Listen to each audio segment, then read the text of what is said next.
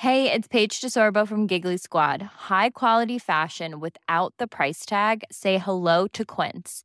I'm snagging high-end essentials like cozy cashmere sweaters, sleek leather jackets, fine jewelry, and so much more. With Quince being 50 to 80% less than similar brands.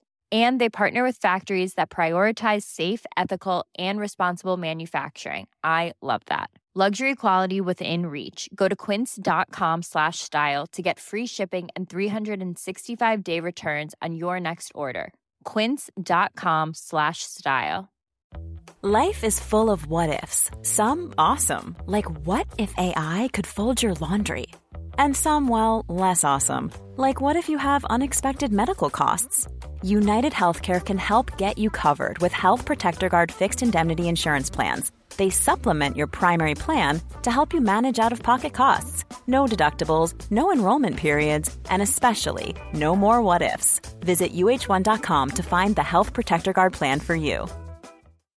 Millions of people have lost weight with personalized plans from Noom. Like Evan, who can't stand salads and still lost 50 pounds. Salads generally for most people are the easy button, right? For me, that wasn't an option.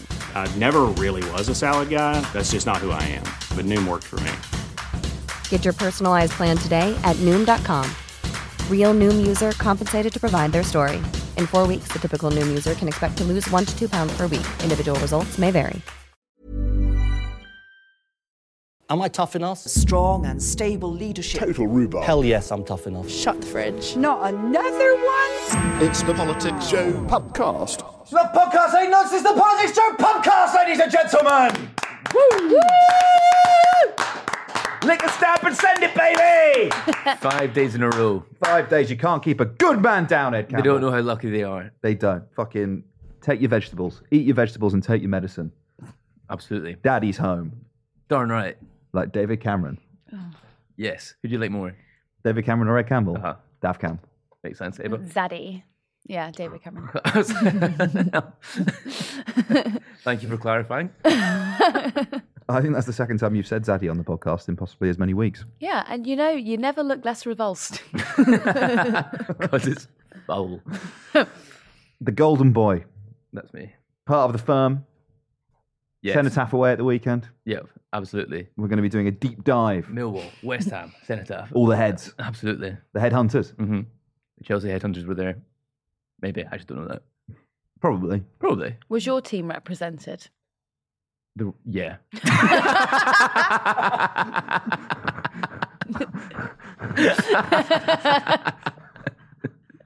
Celtic? Yeah, there was lots of Celtic fans there. It was crazy. Ava Santina. Hi. The Butcher. Yeah, thank you. You all right? Great. How are you? Good. Glad to have you here. Part of the fascism watch along that we're all doing today. Yeah. You and me running through the clips that our esteemed colleague. It's been a bit of a delay, to be honest with you. I mean, we're kind of out of the news agenda at this point, but Ed, the quality of the journalism that you produce is so good that I think it holds for at least a week. Excellent. That's good. It's timeless. Expiry date 6 days later. But fascism is timeless, really, isn't it? Apart from when it comes to the trains. Then it's very timely. On time. Yeah. Yeah. Excellent. On time, not timeless. I would say it's not timeless. Fascism. It's a relatively modern thing. Do you think? Yeah, it only came about in like the 20s. You could probably make quite a good argument that Jesus was a fascist. I wouldn't dare to do that. Well, what would the argument be? Well, listen, I'll save that for my sermon. And as a resident Catholic, you can't come for me on that. That's true. Will we do a definition of terms? Will we try and establish what fascism is, or should we just go into this and bypass that? I think I would do this. I'm not in the mood to define fascism. Are you two okay? No, I should have had a coffee. I'm on my second. That's why. Absolutely. Won't be able to sleep tonight. He's jazzed up. There's a point where, you know how caffeine restricts your capillaries? There's a point when it actually opens them up really wide. Oh, no. So you get to a point where you're like so nervous and then you have just a bit more caffeine and it opens them up really wide. I know about this because on TikTok, everyone's talking about it because, well, you can go on TikTok and find out. Okay. I'm not seeing that. We must have different algorithms. I've started thinking about what that might be to do with and I don't like it. Shall we do some Yeah, I clips? think we should do the clips, yeah. Roll the clip. I'm here because I'm English. I'm not affiliated with any group. Like we've heard on the news and the media, they've called people far-right, EDL. If you look around, I don't see too many bad-looking people here today. I purely came here in defence of the realm. This is wrong. We wouldn't have to be here if this protest was banned. Point blank. Don't get me wrong, I'm a free speech activist. Even if it upsets me, I'm going to let you say what you got to say, but there's free speech has limits, and today should have been cancelled. Full stop. Why should today have been cancelled? This is a national heritage. This is a remembrance for everyone that's part of the British Empire. This ain't a white thing either. We've got plenty of coloured Commonwealth soldiers that have fought and died for this country. So this isn't just about the English. This is about a national identity, and we're in crisis right now. You mentioned you're a free speech activist and that there are limits. Why should the limits be today and not any other day? Well, you see the last few weeks, you've had black shahadas, Taliban and ISIS flags marching down the road. The police have done nothing. You've had Hezbollah, Hamas flags, police have done nothing. You've got them openly chanting for genocide, nothing. Now, if me and other groups that were here were to walk down the road and chant stuff in the opposite, we'd be labelled, we'd be arrested, we'd be thrown in jail. It's a two-tier policing system, and that's what we're upset about. Ed, obviously, as a fellow traveller with this chap, you were there. I just dropped that bit. You were also there in defence of the realm. Mm-hmm. Successful defence of the realm? I think the realm was successfully defended. The Knights of the Templar can go home happily. Yeah, I thought the language. I think that clip was very. He was using very descriptive, emotive language about what they were doing there. There's a real emotional purpose to what they were doing there. If he felt like he had a duty to defend England, I suppose. And it's interesting that you don't really hear anyone else use those terms apart from people out defending statues. There's no one talks about, like, I don't know, actual soldiers. Don't talk about defending the realm, etc. Well, they do it about the boats, don't they, as well? You can find some people down on Dungeness. I think that's the same page, isn't it? Like, they're using really emotive, strong language to try and make it seem grander than it is. I thought that about Suella's piece in the Times. I said it on one of the previous pods that I thought it deliberately and specifically invoked the imagery and the symbolism of fascism, and I didn't say that lightly.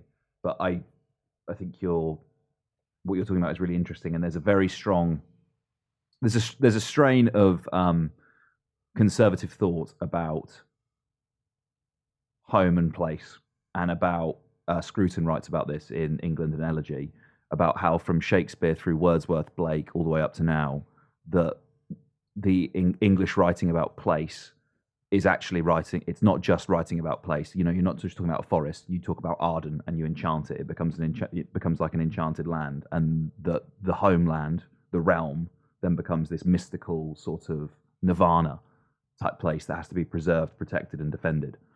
And whilst that's a very literary and perhaps you might say slightly highbrow interpretation, I think you can trace a continuation of that into what my guy there is saying. Mm-hmm. So also as well, he's parsing Suella's lines about two-tier policing. Oh, well. For sure. Yeah, like he's quoting the Home Secretary. Excuse me, the ex-Home Secretary. Always the Home Secretary of my heart. Absolutely. There was that, and I think we'll probably hear the clip from this guy as well. So maybe I'll keep my powder. No, I'll just say it. There's a guy who says in the purple T-shirt that's like, they have their sacred things, we have our sacred things. Mm-hmm. And that, for me, again, was a very clear repetition of Rishi Sunak, who described the Cenotaph as a sacred place the day before. It's interesting, the discussion about Englishness as well. There's a real emphasis on Englishness as opposed to Britishness. And also, as a not English person, it was quite interesting to see. Someone asked me on Twitter, did they think it was a reaction to like my Scottishness, or were they perturbed by it? They weren't, to be fair. I don't think they were particularly bothered that I wasn't English. And and all your boys were down there as well, weren't they? So. But they do they make that distinction between English and Scottish? Yeah, they didn't. Maybe not explicitly, but I think they do. I think there is like an English. Well, to me, I think Englishness is a real tangible thing. I think some things that English people do are very English, and amongst like fellow Scots who live in England, we observe something, and we're like, that was very English. Could you give an example? Make it personal. Yeah, when you guys... You limey fuck. I think there's just different cultural touchstones, different levels of humour, different types of humour. For example, this is the only one that really springs to mind. It's quite a shit one. I went to see the play That Goes Wrong.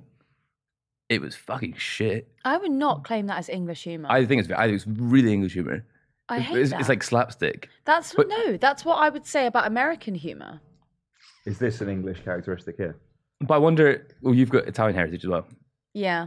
So I wonder if you're not as predisposed. I don't know. My dad is so English. He's like in the doomsday. No one left like that same area. But I think it's important. There's different cultural touchstones and different elements of national identity. And I think actually maybe a frustration to these guys is that Britishness has overtaken, or that's the preemptive identity amongst national politics now.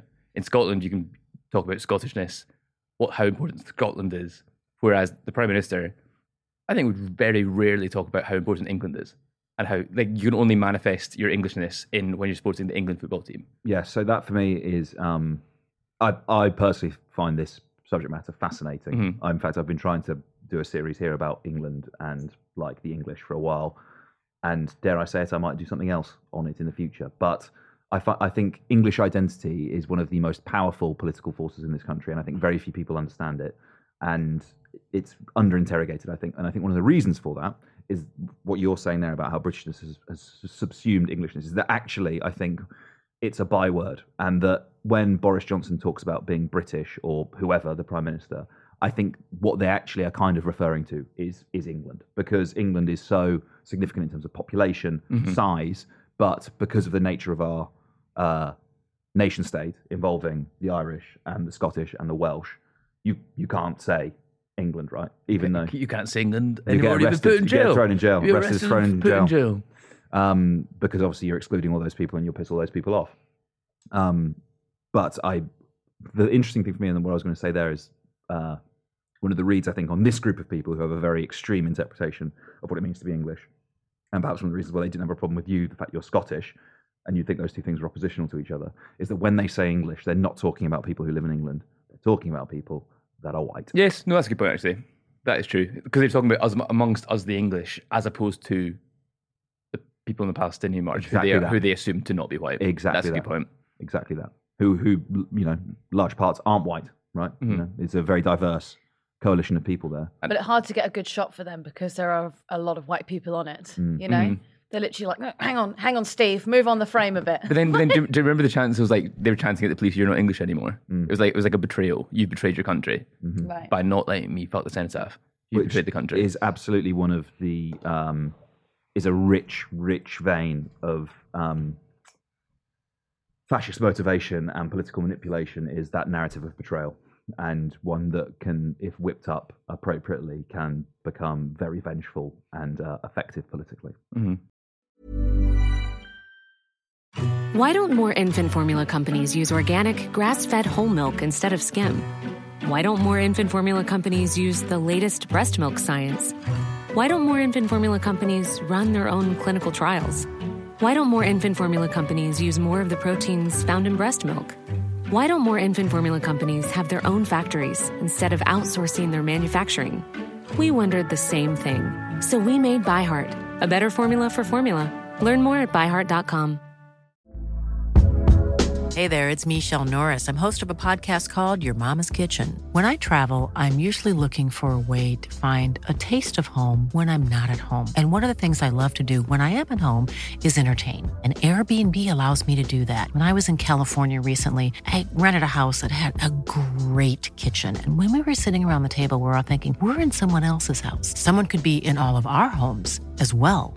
If you have a home, but you're not always at home, you have an Airbnb. Your home might be worth more than you think. Find out how much at airbnb.com/host.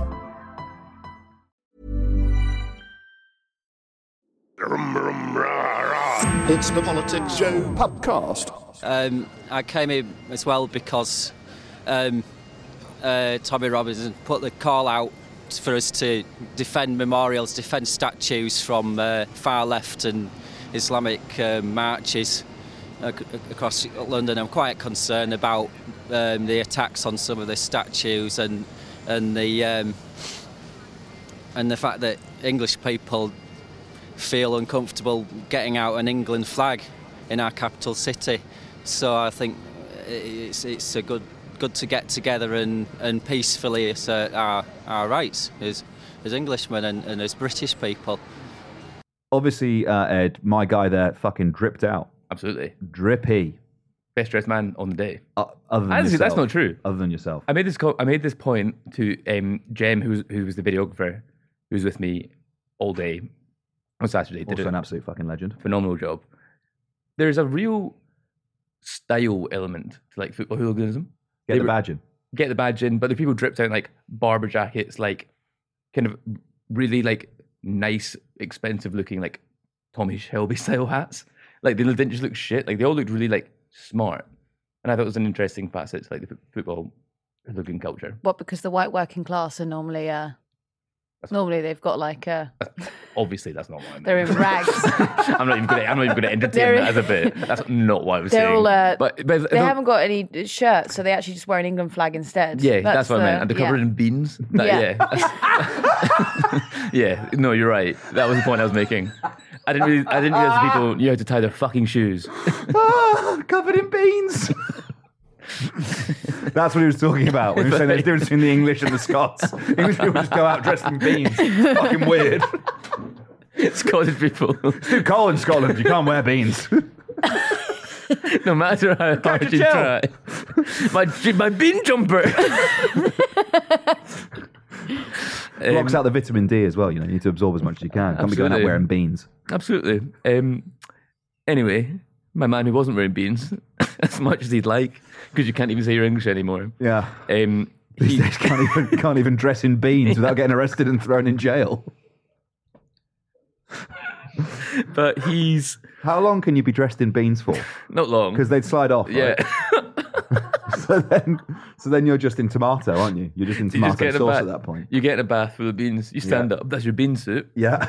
And you've got a good... Every English person has a bean bath by their front door. It's so weird. English people are naked in the home, and then they want to go out, they get in the bean bath, and they walk out the door. I remember when I first moved into a flat in London, and I said to my flatmate, "What's that?" And he was like, "It's your bean bath." What? And he's like, he's already dressed in his bean suit. And he obviously expected you to contribute to the flat's bean stipends. I owe him a lot of money to fund the bean stockpile. That's why energy bills are so expensive. It's because keeping that bath warm. I didn't realize you have to pay for beans too. Yes. Council tax, water bills, beans. Do you keep yours warm? Yeah. Well, you have to. Otherwise, you can't get a cold bean bath. Yeah, if you get a cold bean bath and then go outside, you will catch a chill. But they go off quicker if you. Yeah. But you're wearing them, so you don't eat them. Yeah. Yeah.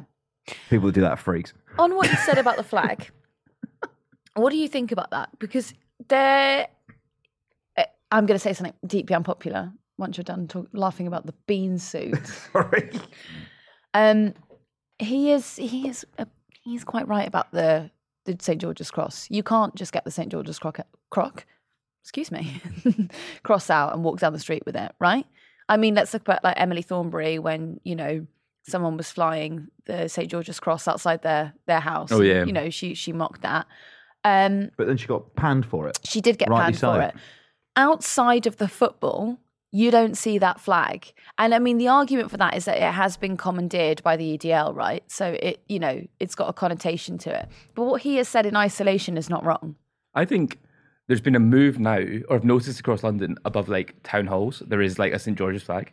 I think they've always been there, hun. Like, But it's the English flag. But as in then, I think that's good then. So people can still fly it in like a civic context, and I think that's quite important. To kind of that it's still there. That it's like you can show national pride for England in a context that isn't far right. It was in Brixton. I think they have it. Yeah, it's a very multicultural area. Well, my mum's church flies it. Mm-hmm. But I'm just thinking in terms of like, yeah, if you had turned up at that march and you were getting out a flag, or you started waving it in someone's face, and normally that is accompanied, like when we have seen examples of this where people have been told to put it away, they are doing it in a way that is provocative, right? They're trying to, yeah, but throw people up. Yeah, But that's what I mean by what he's saying is not actually wrong. But then maybe we need to detoxify the St. George's Cross. Yeah, completely. I think it's a projection, to be honest with you. I think the only reason people associate it with far-right extremist politics and then the national sporting teams is because I think there's something within English culture which is kind of an explicit rejection of national pride and patriotism that we kind of find a really good example is if you contrast how an American feels about America with how an English person feels about England or how a British person feels about Britain. You do not get people crying singing the national anthem at sports fixtures in the way every sports fixture. Yeah, that's a good point. Every single day, and you don't have children pledging allegiance to Great Britain. You get in school. The Liverpool fans booing the national anthem. Is what you get, and we are much more. That is national pride. To boo the national anthem, we fought long and hard for our freedom to be able to boo the national anthem. You did. That is your right in free speech, right? Yeah, but I don't think saying it's not pride. Oh, Scout's not English, isn't it? Yeah, pardon? Like Liverpool people, not every person from Liverpool, but Scousers might say Scout's not English. So it's like Liverpool pride as opposed to English pride, isn't it? I think that there are large swathes of the country who enjoy their right to boo the national anthem. Yeah, and also there is a very English thing of criticising the monarchy, but the second that anyone else does, like the Americans, if they criticise the monarchy, you're like, whoa, whoa, whoa. Uh-huh. Only I get to say what Good happened luck to going Diana. to school today. Yeah. Yeah. Yeah, I think there's this. I think there is a difference in the way that we feel about the flag, and I think it's actually just up to us. To be honest with you, I think I think you can have the St. George's Cross wherever you want it, and it's just about how you use it, proclaim it, and actually reclaim it from extremist politics. Because the only reason they're able to occupy that space is because it's a vacuum. Mm-hmm. They occupy a vacuum where others are not as patriotic, nationally proud, and so you end up in the unfortunate situation where they're basically the only people who are talking about Englishness or projecting anything onto Englishness are extremists like this. Mm-hmm. Mm-hmm. And also, it was interesting. The guy said he was there because Tommy Robinson did the call out. So, regardless of what Tommy Robinson said about he was there to document, it really undermines Tommy Robinson's point that he was there.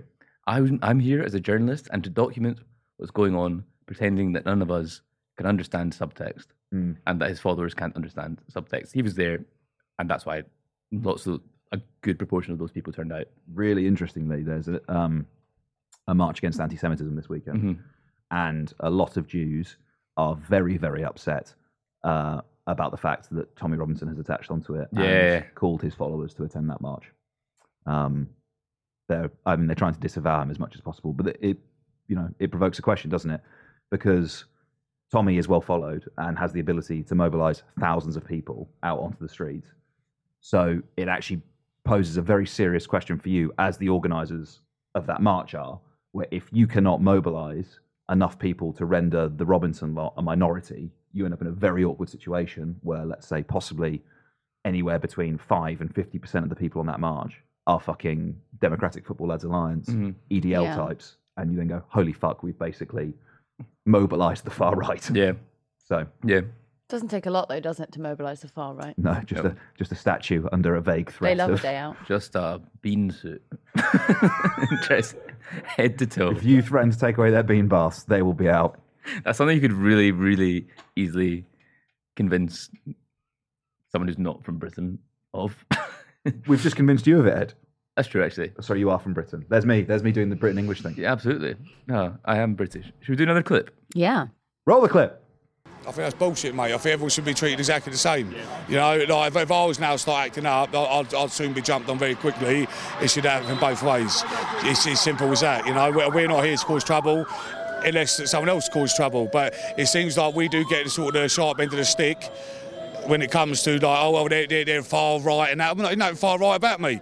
I'm just here. I was here last time when the Black Lives Matter would have had to rip the statue down.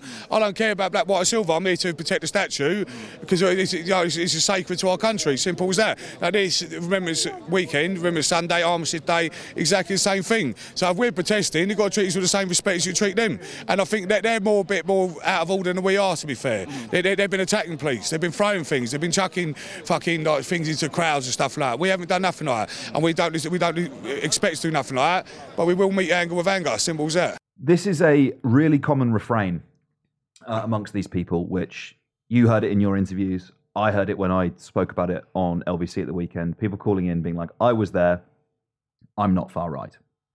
And I actually think it's one of the defining things of the British far right. Is their insistence that they are just common sense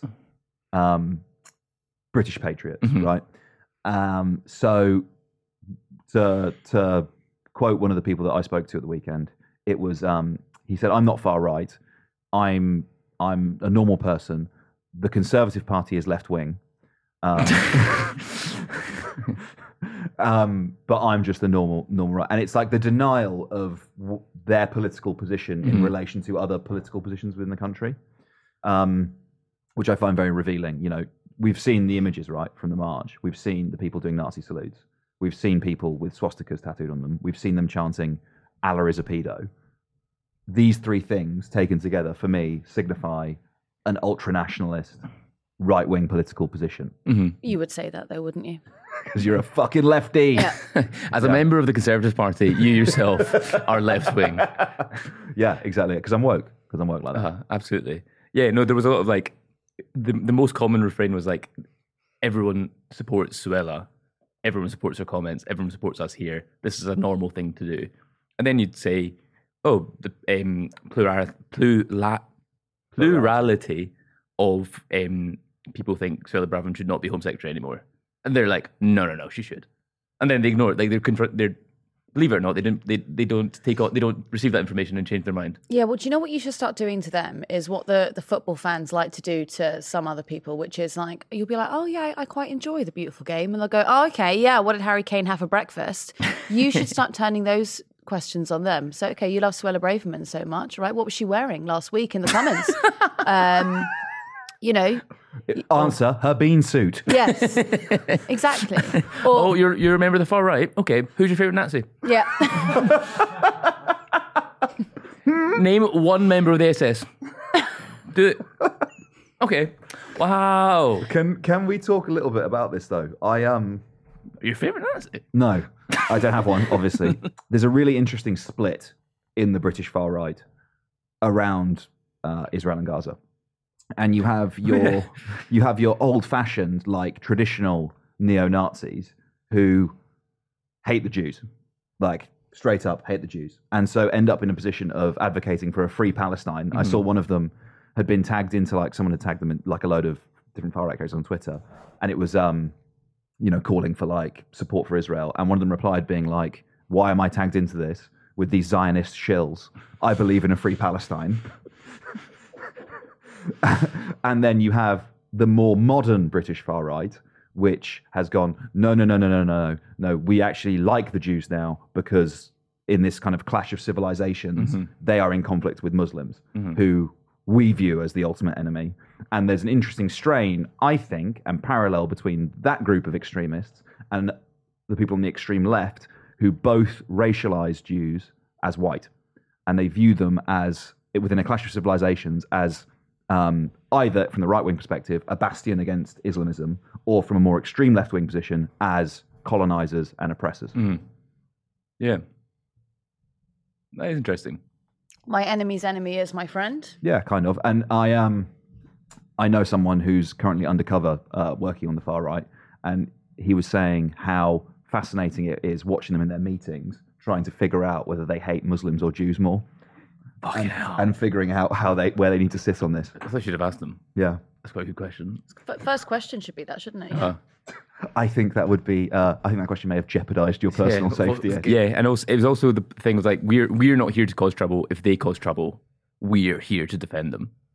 which proved out to be a lie. Well, yeah, because then they tried to Bomb seek the and destroy.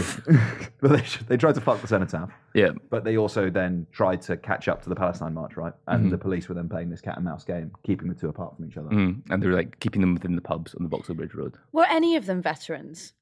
None of the people I spoke to. Yes, actually there were. There was one guy who didn't want to speak to us. He said he was there representing West Ham and his military regiment. So he was an ex-soldier. He wasn't. But then they're also there. Not everyone there was a far-right football hooligan. Well, no, I just think that if you're going to go really out of your way to defend the Cenotaph, and you've got, should you not have served for a little bit? If you care that, if you're going to give... What is the ultimate defence of the Cenotaph but serving a tour in the Middle East? Do you know what I mean? Yeah. Yeah, I do know what you mean. Because on the flip side of that, I go, well, it's a hunk of rock that is symbolic, yeah. But then, I can valiantly say, well, I gave the ultimate sacrifice, which was a family member, into the army very recently, right? What did you do? Where were you, Derek? You were doing fuck all. Why weren't you turning up your cousin? Yeah, which side of the Nazis were you on? Like, that's, Yeah. I think it would have been very... One soldier I spoke to, he was actually kind of talking about the Palestine March, but I think the same applies to the far-right people, he was saying Remembrance Weekend is quite a traumatic time for ex-soldiers because all you're thinking about is your service, about friends you've lost, about trauma you've experienced during combat. So you're not in the best place anyway, and and what you want to do is go to the Cenotaph and observe silence and like catch up with friends and like reflect on your time. And he was saying, so I hope the Palestine marchers don't disrupt that for that reason. But the same ultimately applies to the people who rammed the Cenotaph. If you were a veteran who was there in solemnity, like you could be very old standing there. That would have been horrific. To be your entire Saturday or Remembrance Day would have been ruined. And if you are there claiming ultimate respect for these people, well, they undermined it. I don't believe them, believe it or not. Yeah, I think a word also has to be said for what a possibly radicalizing force it will be to have your best friends killed by the Taliban serving in Afghanistan. And I think whilst there's first of all, I make it explicit. I know we're taking the piss out of these people, and actually it's not a very useful thing to do. The useful thing to do is to extend compassion and understanding to these people to try and pull them out of it. But if you've served and your two best mates have been blown up in an IED, or you've cradled your best friend's body as he bleeds out, I totally understand why you would develop a deep-seated hatred of Muslims. I understand it. And so for those people to be there, I think is not quite the same as the football hooligans who essentially are kind of just cottoning on to hate without having that direct radicalizing experience. I agree with that. Yeah, it's sad. I always like the black cabbies who drive the old boys up on the procession for free. One guy stopped his bus and got out for the minute of silence. He pulled up alongside Parliament Square and got out his bus and stood like. I love all that with his head bowed, which was quite touching. You know who are great are the Chelsea pensioners. They break my heart. They're so sweet. Just a bunch of old veterans. Yeah. Live in Chelsea Hospital. Yeah, and they're just all mates. I could cry. The uniforms are smart.